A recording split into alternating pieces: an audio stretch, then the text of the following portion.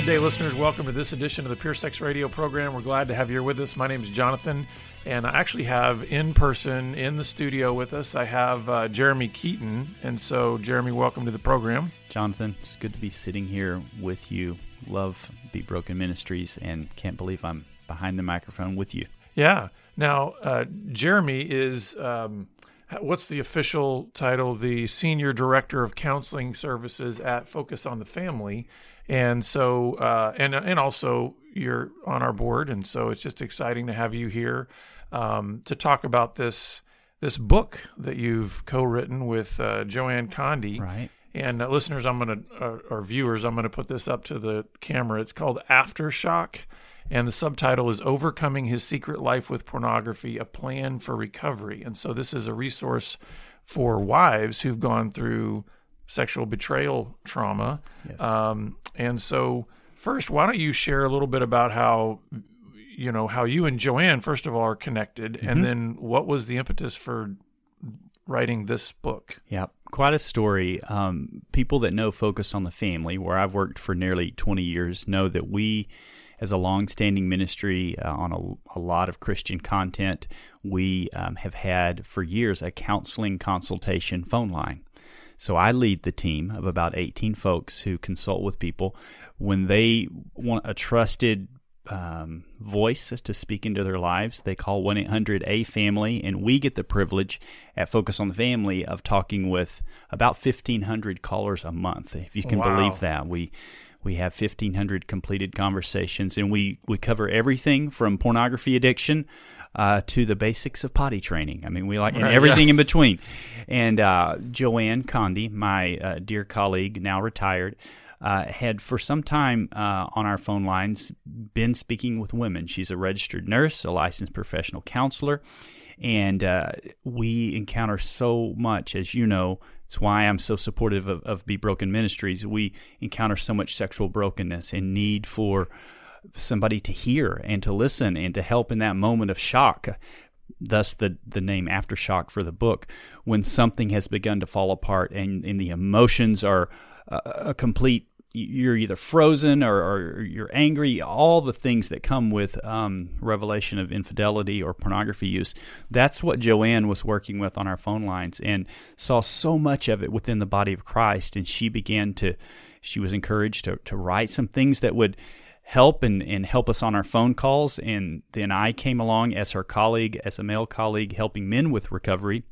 And professionally, we kind of merged traffic together, did some work together, and I helped finish the book right after she retired. And so it has a real respect for men in the book. Mm-hmm. I'm co-writing behind her words and with her, even though it's written mostly in Joanne's voice.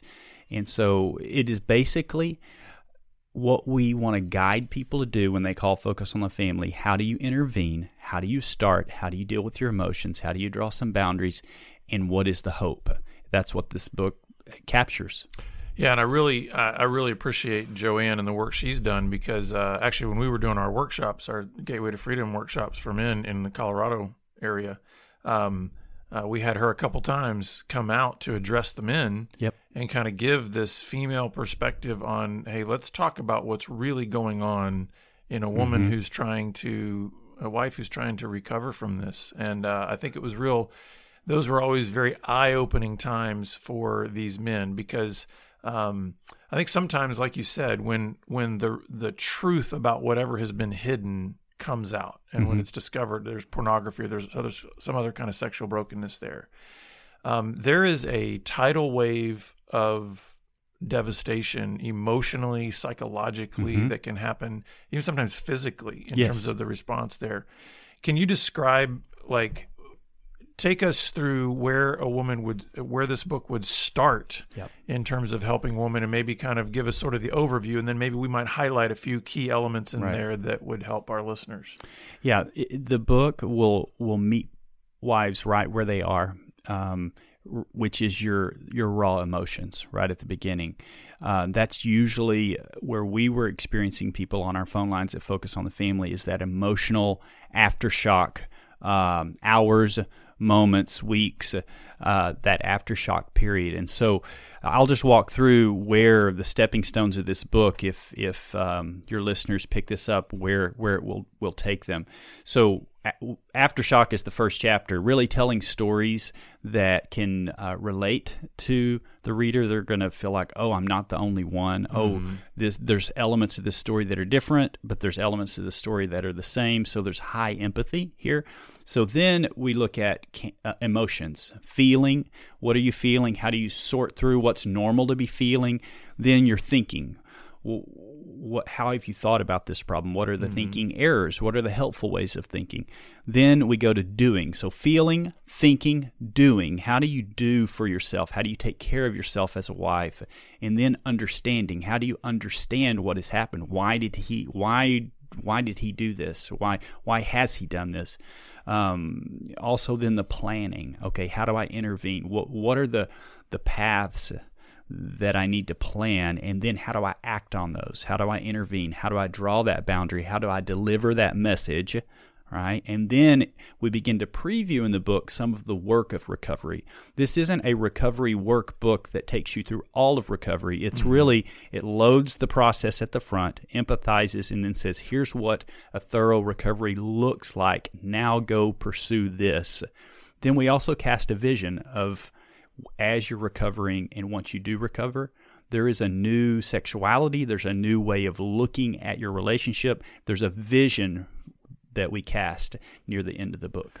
Yeah, and I love I really do like the title, because as I think of what Aftershock connotates, my dad was actually in an earthquake, and I've known some people that have been in earthquakes, and there is that moment after the initial tremors cease that you are paralyzed, because there's that fear of like, well, is it actually over? Right. What's going to happen next? And it sounds to me like what you guys are trying to do in this book is help a woman who's in that paralytic state of how do I keep going forward? Can we jump a little bit to the piece? I mean, I want to come back to some of the feeling, thinking, doing that. But I think one of the big questions that a wife has at first is there's so many questions surrounding, like, why did he do this? Trying to understand the brokenness as it manifests in her husband, and then the effect that it's had on her. Can you share a little bit about what you guys try to unpack or help a wife? Because that to me feels like one of the most paralyzing things for a wife is this idea of, well, how do I guard against this happening again? Same thing like an earthquake of going, is this going to happen again? Like, what do I need to prepare? What do I do now? Because if another tremor comes, I don't know if I can handle it. Right. Well, we start, as you say, on the emotions and the thinking, because you really have to do that self-care and understand yourself as the wife before you can really process the information that we have to offer about why he may be doing what he does, because you can't even think very well. So it's hard to process learning while you're in a panic. But with that said, since let's jump to that though in this discussion, that really getting underneath to the roots of this, not just being a behavior management, I'm going to try harder approach. That's been said many times on this podcast. You have to look at, what is my sexual story? What is my sexual history? That's what men have to understand. Where did this come online? And usually, I mean, we know early exposure. Your own testimony that you've bravely shared with us on the Focus program talks about that early exposure, and then we now know pornography is basically, in this current generation, the sexual educator of our culture. And so there are some roots that come from early exposure, as well as personality type, where there may be a tendency to shy away from intimacy, what we call in the book intimacy disorder. Right. So you can have some emotional skill deficits that pornography fits together with like a puzzle piece, because it is a false intimacy, but we're made for intimacy, right? And so you've found a way, a man has found a way, usually not even necessarily consciously chosen, it's evolved in his life where pornography becomes a false intimacy because is lacking sometimes in some other intimacy skills that he's made for, and it short circuits that relationship system. Well, and I think one of the things in there, though, that I would love to maybe unpack a little bit is how do you address, or do you address in the book, the idea of, as a wife is seeking this personal healing that she needs, like you said, there's emotional work and there's thinking work and then things to do for self-care. What does that look like for her while she's doing that, establishing the healthy boundaries in terms of what the connection is like with her husband while he is or is not working on his own recovery? Because, I mean, every situation's different, but, we'd love to point towards the ideal, right? Where, husband repents and now he's full throttle into recovery and, becoming a transformed man. But there's a wide array of those who maybe go full in on recovery, those who go toe in on recovery, and those who don't go in on recovery. So how do you help a wife establish the boundaries that she needs for her own healing? Well, the first thing we say is the only thing you can control is you, but you do have a powerful influence. And the source of that influence, oddly enough, isn't best asserted directly on him. It's the best way to have influence is for him to observe you taking this very good care of yourself, and then laying we call them 3 non-negotiables, right, to get recovery started, and then see what he does with them. But they're called non-negotiables for a reason. They're not something you can compromise on. You have to say, there are 3 things I need to see. And I don't know how you'll choose to proceed with these. I'm going to be taking care of myself, guarding my heart, praying for our marriage. I think these are redemptive steps, but I have to observe whether you're going to do these 3 non-negotiables and have her present those. They're in the book, but the first is there needs to be some immediate good faith efforts to draw some boundaries around whatever your acting out behavior was. If it was habitually, pornography you're linking to through social media, maybe that's the jumping off point and that's the pattern, then getting off of social media platforms and letting me know that you're making those boundaries, step 1. Or if it was an affair at the workplace, that you're asking for a reassignment or resigning that job and coming up with another place where you're not exposed to your acting out scenario. So some immediate boundaries. And number 2 is that you will share this with another man that shares your values and that will walk with you in this. And part of sharing with another man or men is that you will also be in a professional support group or a group that specializes in this, spiritually a recovery group. And then number 3 is that you'll be in specialized professional counseling to get to the roots, not merely, say, I'm so sorry and I don't want to do this again, and kind of that the promises that you'll change your behavior. We really want to look under the hood of the engine and look at what's really been making this run for whatever period of time, a year, 2 years, 5 years, 10 years, 20 years, what's been making the engine of this sexual story run. And so those 3 things, presenting those and then stepping back and investing in yourself for a wife in all the ways that it takes to be healthy as you wait for those responses. And then you make decisions. You get support if those don't happen. Yeah, I think those are fabulous non-negotiables to have. I think I can imagine, as I try to kind of step into the life of a wife who has faced this. I can imagine how empowering that can feel, while at the same time also really, really scary. Yes. Right? And so talk a little bit about the kind of support that's going to need to be around that wife as she's seeking to,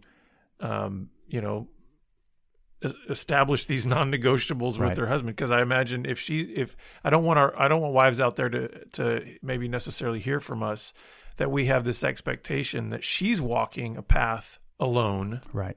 So can you share a little bit about that? The most important thing, too, as you're learning to sort out your emotions, your thinking, your shock, is that you don't go it alone. That a wife finds a wife support group. Obviously, one reason I invest my extra heart and time with Be Broken is I believe in what you're doing through the wives group here and then other ministries where the wife can get help being on the path of her being who she wants to be in the midst of this situation she didn't choose, but that she has influence in.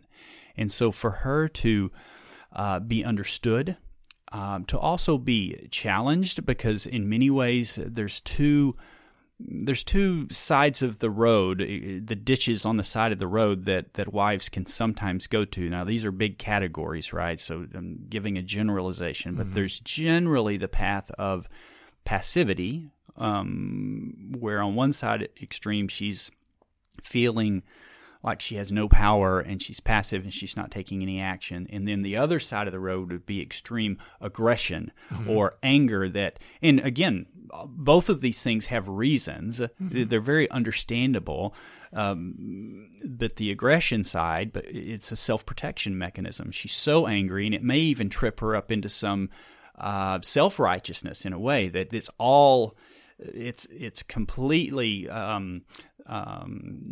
she has nothing to change in the marriage herself. And what we're trying to do is get in that middle road of assertion. And so she needs help being assertive, empowered, not passive nor too aggressive, but assertive, like with these three non-negotiables. Yeah, and I think actually both of those ditches have a self-protective element to them, whether passive or aggressive. And really, she deserves a lot of empathy wherever she's, because again, she's trying to drive this car, and it's very easy to go off on either ditch, maybe different ditches in different days. Right. And so the kind of help, back to your question, that she needs is that dignifying strength that says, I'm going to stay in the center lane. I'm going to be assertive. I'm not going to be passive. I'm going to be humble. I'm going to pray. I'm going to assert for the hope of my marriage. So with that, it might be a good segue to kind of go back to the beginning.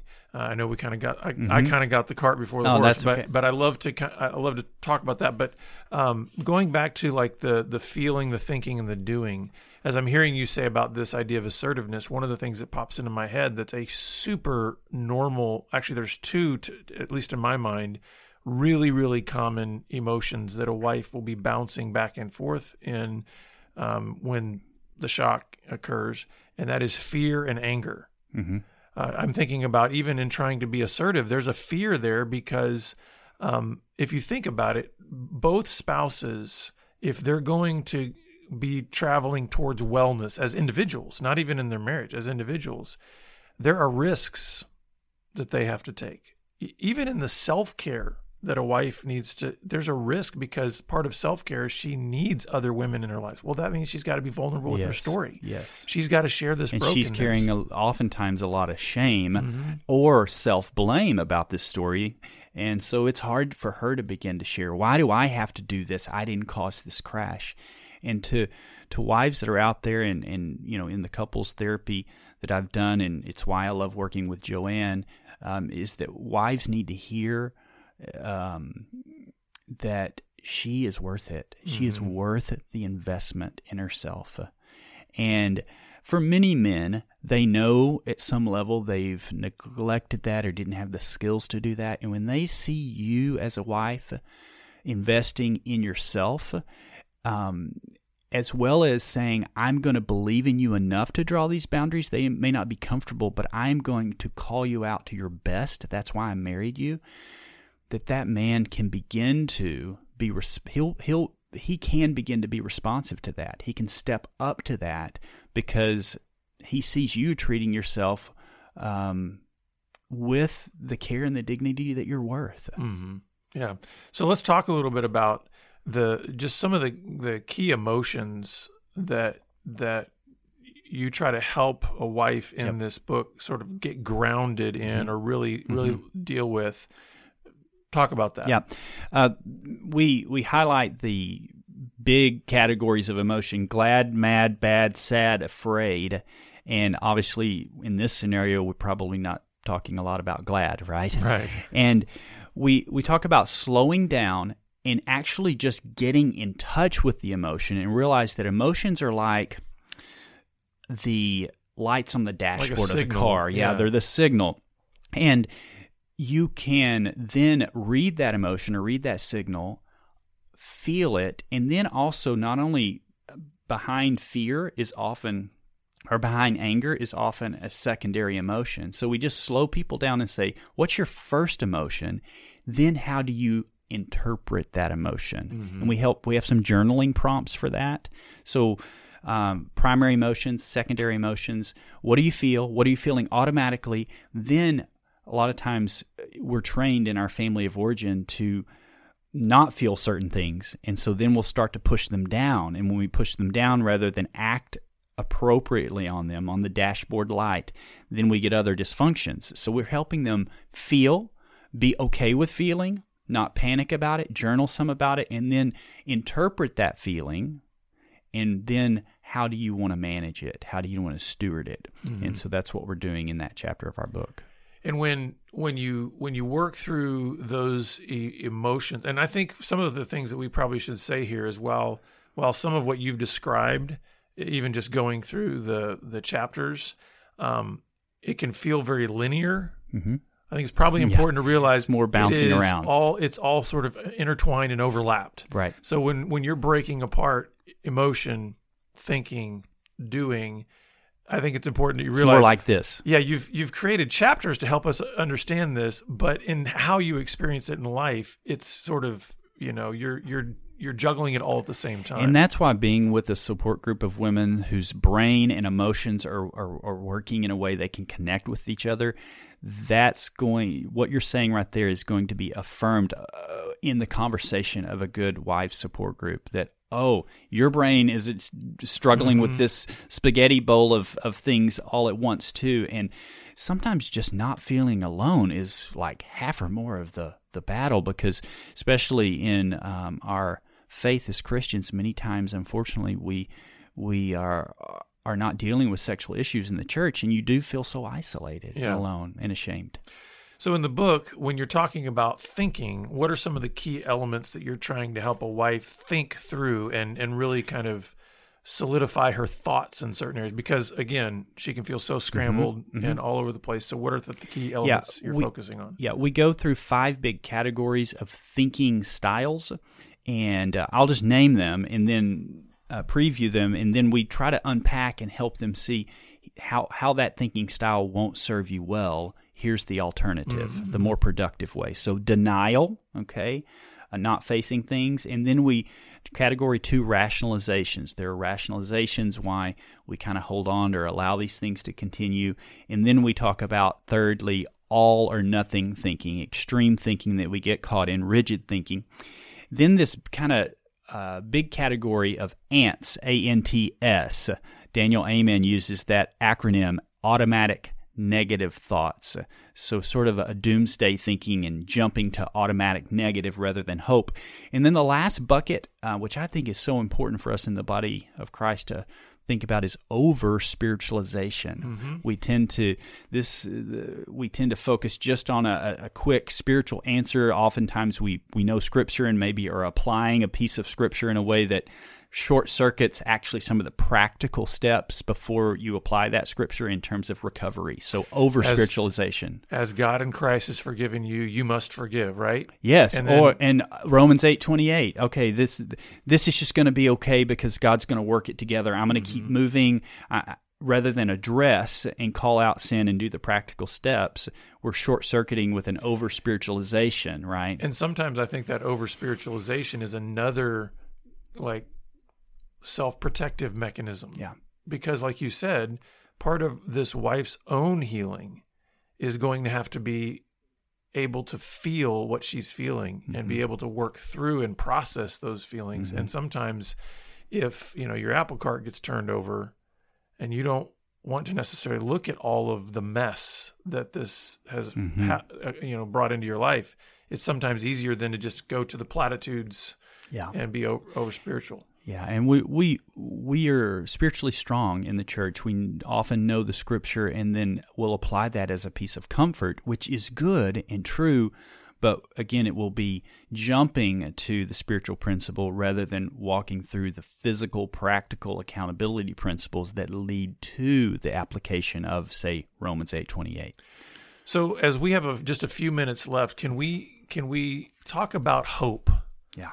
Where, as a wife is going through this book, and maybe really, and one of the things I love about the book is there's a lot of opportunities for real practical engagement with the book. Yep, there's a flow chart for questions making and things like that. So I think it's something I really want to encourage wives that get this book to take their time through it. It's not something like a casual read on a Saturday. It's like, no, this is something to help you process, out.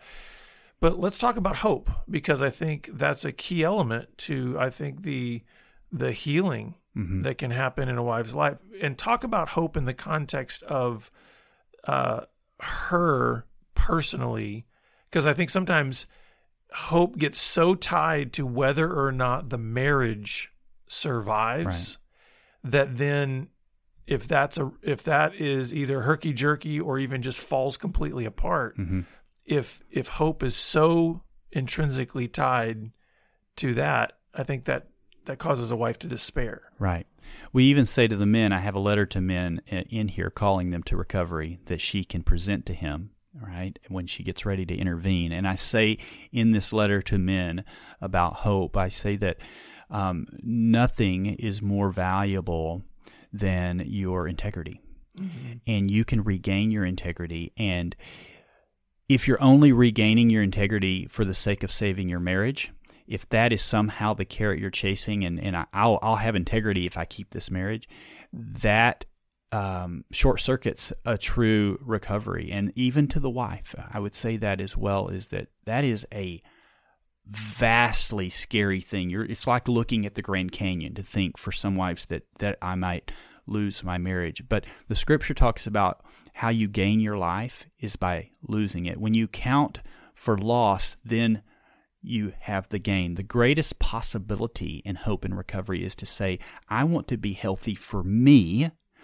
Hopefully, that is also with you in marriage. I'm not forsaking my marriage, but I'm saying for the sake of my marriage, I'm going to be healthy as an individual. And if you're with me on that journey, that will be good work together. If you're not, I still have to live as a healthy human being.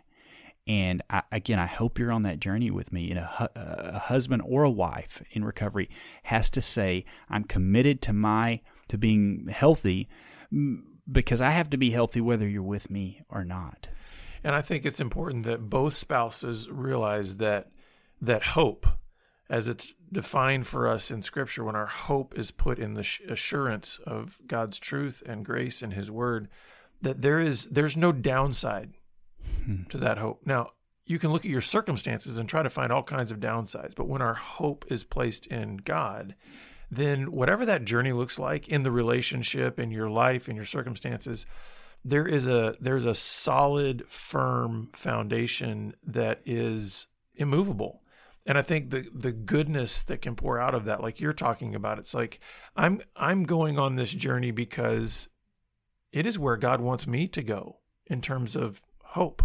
And so therefore I think there's a contagion to hope. Like it spreads out. And again, the best chance for the other person to step into recovery is by seeing you being healthy. It doesn't guarantee it, but in a sense, as painful as it is, whether you're the husband getting into recovery or the wife getting into recovery, you're creating a win-win for yourself by saying, whether you're with me or not, I am going to be as healthy as possible. I may feel the loss if our marriage and the grief and all the consequences if our marriage doesn't survive, but I still am going to be on a journey of sanctification myself, whether you're with me or not. So in that one sense, you're creating a win-win, even if the marriage is lost. Now, I want you to know, though, everything about this book is hopeful for the marriage, because I believe that if a person so chooses a path of integrity,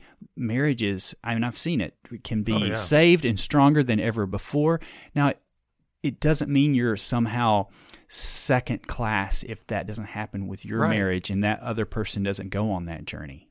Yeah.